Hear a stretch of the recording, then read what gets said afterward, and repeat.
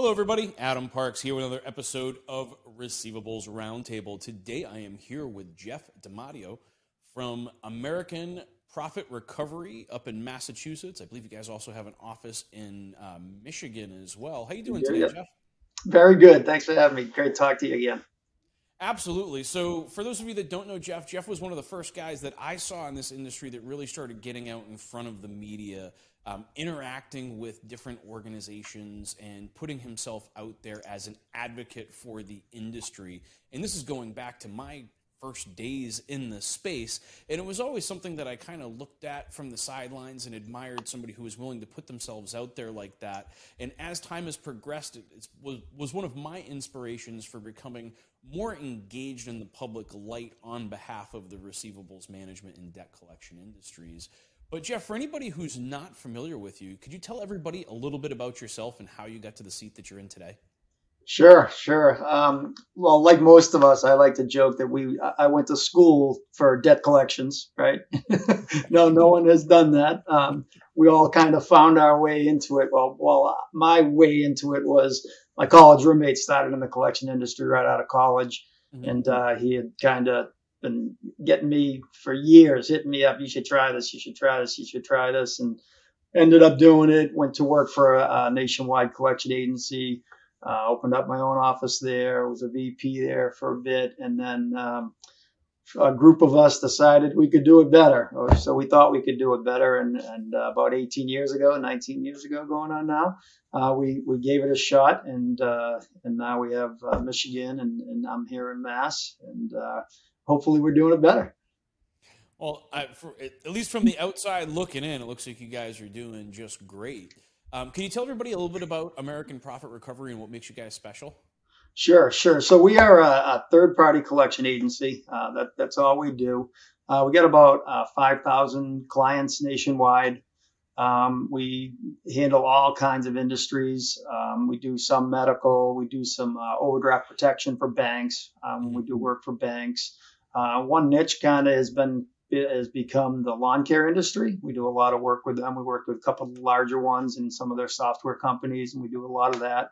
And then we do a lot of other landscapers. We deal with the funeral homes, the vets, the oil dealers, the dentists. So we get a variety of clients, most of them small to medium size, like I said, nationwide. Well, and that's got to bring some unique challenges, right? Having so many clients with a smaller volume, it's got to add some serious administrative burden. Yeah, it definitely does. One of the reasons why we started 18, 19 years ago was we thought we could add some more customer service to the industry. We felt like the industry was really, really missing out on technology, really missing out on customer service. And so along that lines, we're very heavy, rely a lot on our customer service and touching those small clients to keep them educated, to keep them on board, to keep them using us and remind them the importance of it. Well, you guys were one of the first organizations out there that really started using video, and it looks like, at least from the outside, that you were using video to communicate both with the consumer and with the client themselves, right? And providing that level of education and understanding. Can you tell us a little bit about what that experience was like and what kind of results that you've seen? I mean, because you guys have been doing video since a long time. Yeah, early 2000s. Yeah, seems like many people do video now. We were doing it before we had the big cameras, and we just jumped right in. And really, you said the word education. We really started it off to educate people, both clients, what we're about, but consumers.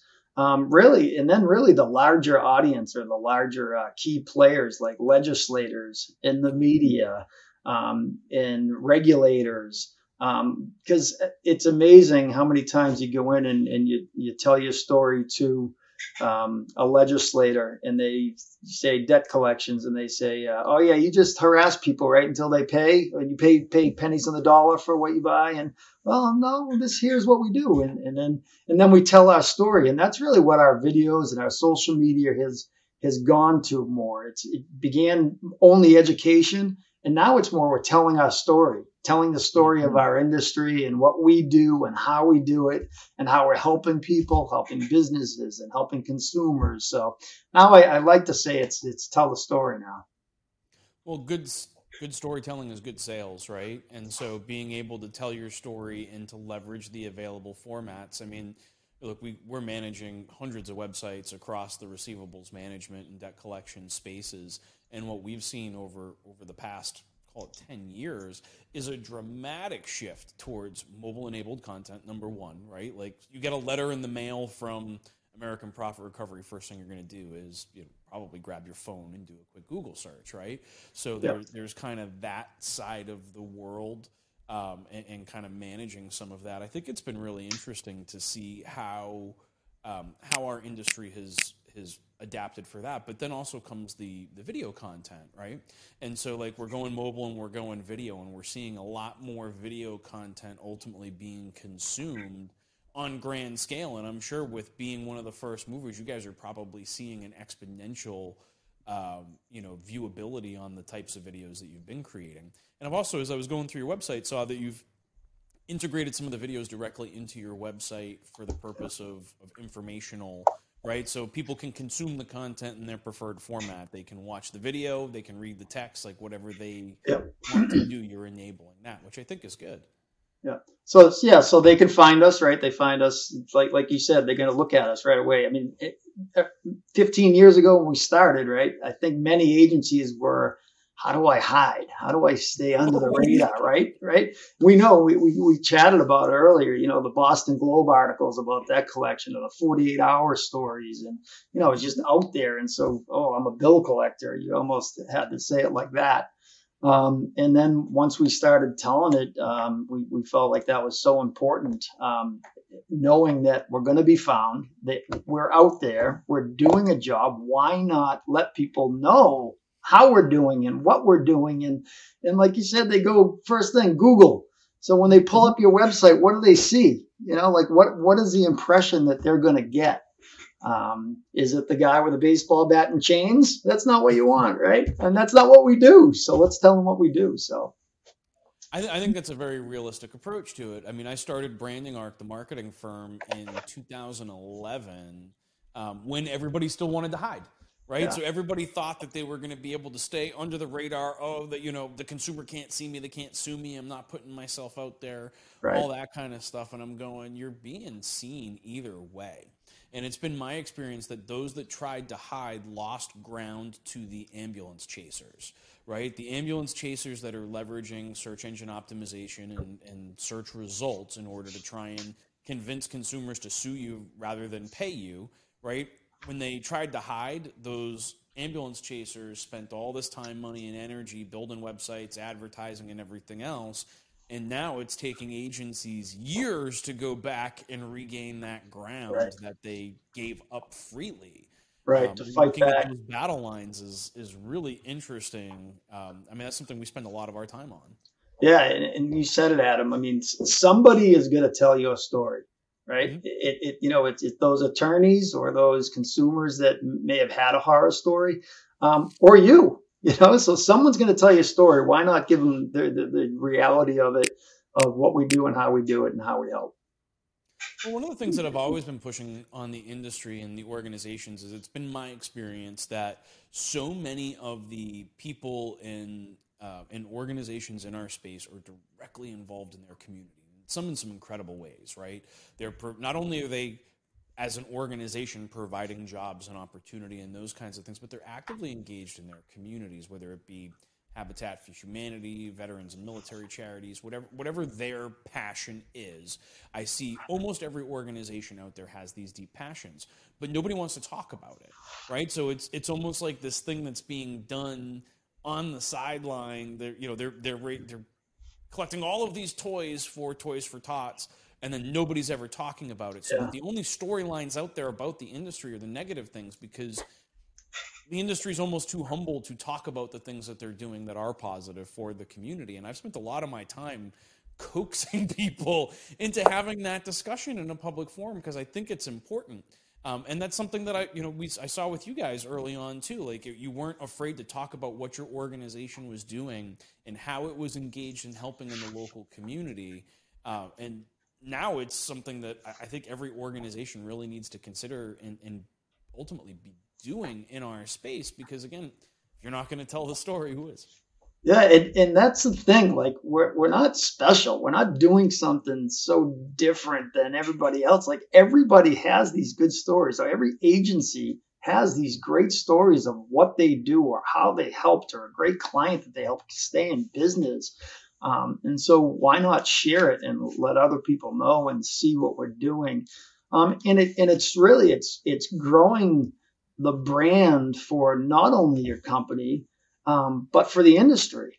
You're changing stereotypes and you're building brand. And if a consumer goes on your website, you're building your brand for them. If someone that you're thinking about submitting a resume that you might hire, they're going on it. What's your brand? All these people are trying to figure out the brand of your company in the industry and what's going on. Agreed wholeheartedly. So, another one of the things that I've noticed about your organization as I look online is all the positive reviews that you're able to generate, right? And I know that that's been a big push for organizations over the past couple of years, but very few have found the nuance that has enabled them to collect these positive reviews. And I've had conversations with other groups that are very tech forward facing and are totally revolutionary. But I know it's also being done with the more traditional style debt collection processes. What kind of things are you guys doing to generate this positivity amongst those consumers? Yeah, so we really started focusing on consumer compliments probably about 3 years ago, 2 or 3 years ago, and we realized the importance in it. Again, kind of almost going back to the branding, but we kept telling our collectors all the good that they're doing, right? And the industry, we always knew we were wearing the white hats, right? We were righting wrongs every day, and we're telling our collectors, you guys are helping people. You're doing so good. You're doing great. And for them to start hearing it from consumers was just reinforcing that, wow, hey, wait a minute, maybe I am doing something good. Hey, you got that compliment? Wow, you're doing something really good. So it really went to reinforce what we were trying to say and the story that we were trying to tell. Now we're getting consumers saying this stuff. Thank you so much for helping me. Thanks for listening. I never talked to a debt collector that was so nice and kind. And again, all agencies are getting these compliments. So we said, what do we do with these? Let's start tracking them and let's start putting it out there. So not only the collectors realize what they're doing good, but we're telling the world, hey, this is what we're doing. We're helping people. And here's what they're saying. I've never been treated like this before by a collection agency. Thank you. I didn't know what to do. I was afraid. And so it's really a lot of responses of surprise because they had their perception of what they were going to get. And they got something different. So we started compiling them and starting to put it out there and put it on social media. And not only I started posting them on Twitter and LinkedIn and hey, here's some consumer compliments we're getting. And this year, I think it was like over 2,100 that we actually tracked consumer compliments. So a collector actually had to send an email, say, hey, here's what I just got. It's the collector had to take a few minutes out of their time and send it. So that's 2,100 that we actually tracked. And so we started posting them on social media and to the extent where I started attaching the Mass Attorney General's Twitter onto my post. So they're seeing it and they're getting it. And because I want to tell the story to them too. Right. And so, of course. Yeah.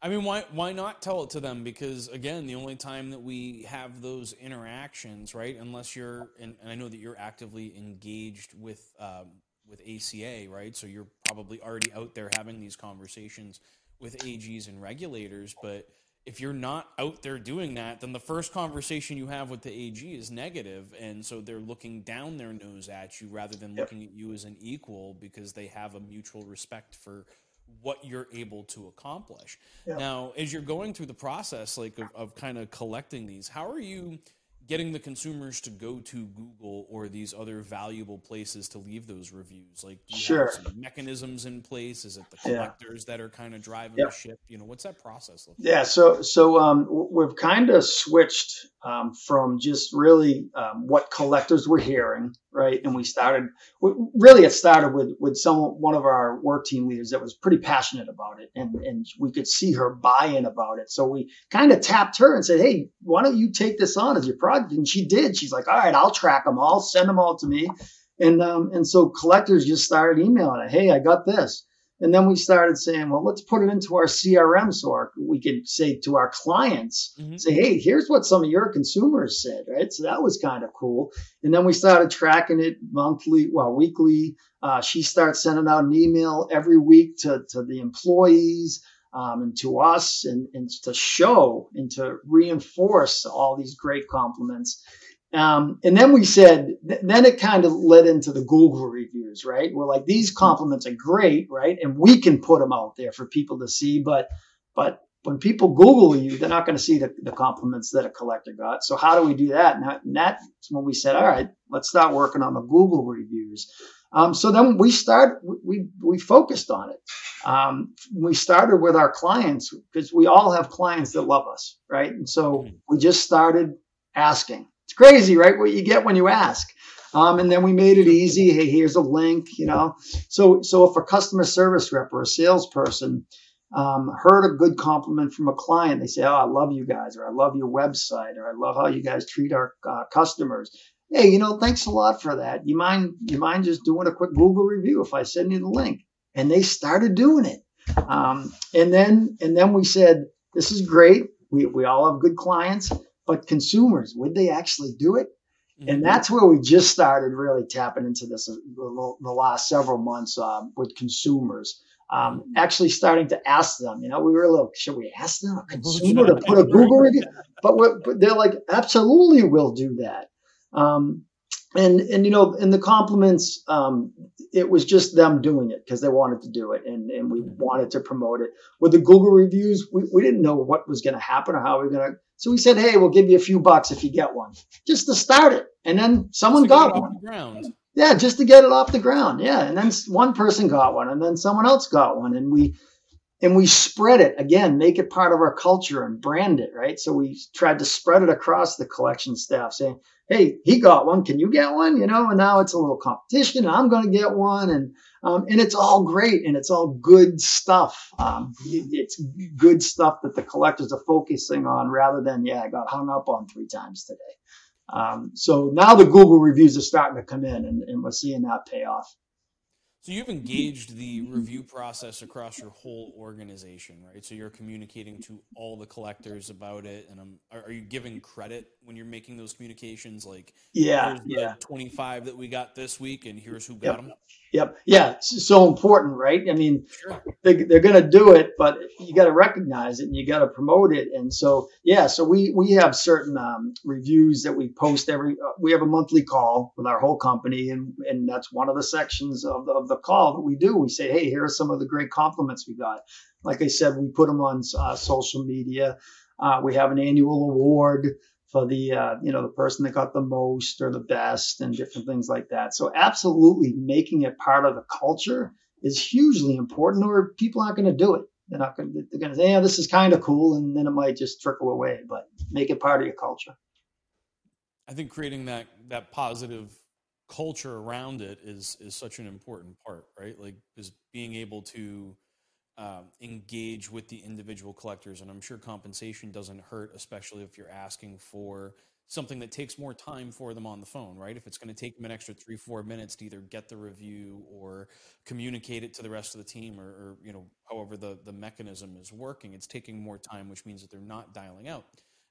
So let me ask you this: as you've found this focus, right, on the positivity here, has that had a positive effect on liquidation? I've been asked that question before, and that's a really tough thing to quantify. But I go back to kind of what you said at the beginning. When someone gets a letter from American Profit Recovery, what are they going to do first? They're going to Google you. So if we can be promoting that we're easy to work with, you know, you're not going to get yelled at if you call us. Here's what other people have said about talking to us. We think that it absolutely will encourage people to contact us, which obviously increases liquidation. Can you quantify it? I don't know. We haven't gotten that far, but we've talked about reducing the friction. Yep. Right? It's reducing the friction, and it's reducing the fear factor of them dialing, calling into you and having that discussion. And I'm sure from a creditor perspective, it's something that they're looking at as well and saying, hey, look, here's opportunity for me to offlay this work to someone that will treat it with the same level of respect that I do. Yes. I know from the creditor side how important that really is. That's right. And think about it on the creditor side. What are they doing when they need a collection agency? Googling it, right? The collection agency in my area, dental collection agencies. So what are they seeing? If they Google, collection agency for widgets, and 10 collection agencies show up, and one says 985 reviews, 4.9 stars, and the other 9 of them say 23 reviews, 2 stars, or 18 reviews. And that's what we typically see. We see like 10, 20, 30 reviews and 2.5 stars. Where are you going to go? Where's that client going to go first? So it's really important on that end too, when people are looking for an agency. Well, if you're looking at the number of stars, right, like those that have the, let's call it 12 to 30 reviews are generally only going to be angry consumers. Yes. There's one or two employees that went in there because they were frustrated, with the negative and added some positive, which is why you're not 1 star. But unless you're asking for a positive review, the only reviews you're going to get are negative, right? And we're all going to get those. We get some of those. I mean, they're few, but still we get them. Balance, right? Because if I'm getting 100 positive and 2 negative, I can live with 2 negative because you're never going to make everybody happy. Right. And with millions of consumers. Exactly. Right. You're just pushing down the 1 stars by getting hundreds and hundreds of 5 stars. Absolutely, and it's a difficult challenge, but it's been really interesting to watch you and your organization take on that challenge and have such great success with it. Because, like I said, I've been watching from the sideline. Jeff, I really appreciate you coming on today. This was a great conversation. I appreciate you coming on and sharing this. Like I said, you were one of the inspirations that kind of moved me into the media side of this business and gave me some of the courage that I needed to step out into the spotlight and represent our industry the way that I have for the last decade. But I could not appreciate enough all of the things that you guys have done and being a pioneer and a first mover in the media, in the review space. You guys are definitely an innovative organization. Yeah, thanks, Adam. Yeah, I mean, anyone that's talked to us, they know that we have a lot of passion for this stuff. We have a lot of passion for our reputation and not only our brand and reputation, but the industry's brand and reputation. And one of my mottos is just tell your story and just get out there and tell your story. So I appreciate the time, and it was great to talk to you again, and hope to see you soon. You as well. For those of you that are watching, if you have additional questions that you'd like to ask Jeff and I, you can leave those in the comments on LinkedIn, YouTube. We'll be responding to the comments on those platforms just as quickly as we can. If you have additional topics that you'd like to see us cover, you can leave those in the comments below as well. I'm sure I can coax Jeff into coming back on again in the future and having another chat with me. But until next time, Jeff, thank you so much for coming on, and I'll talk to you again soon. Take care, Adam.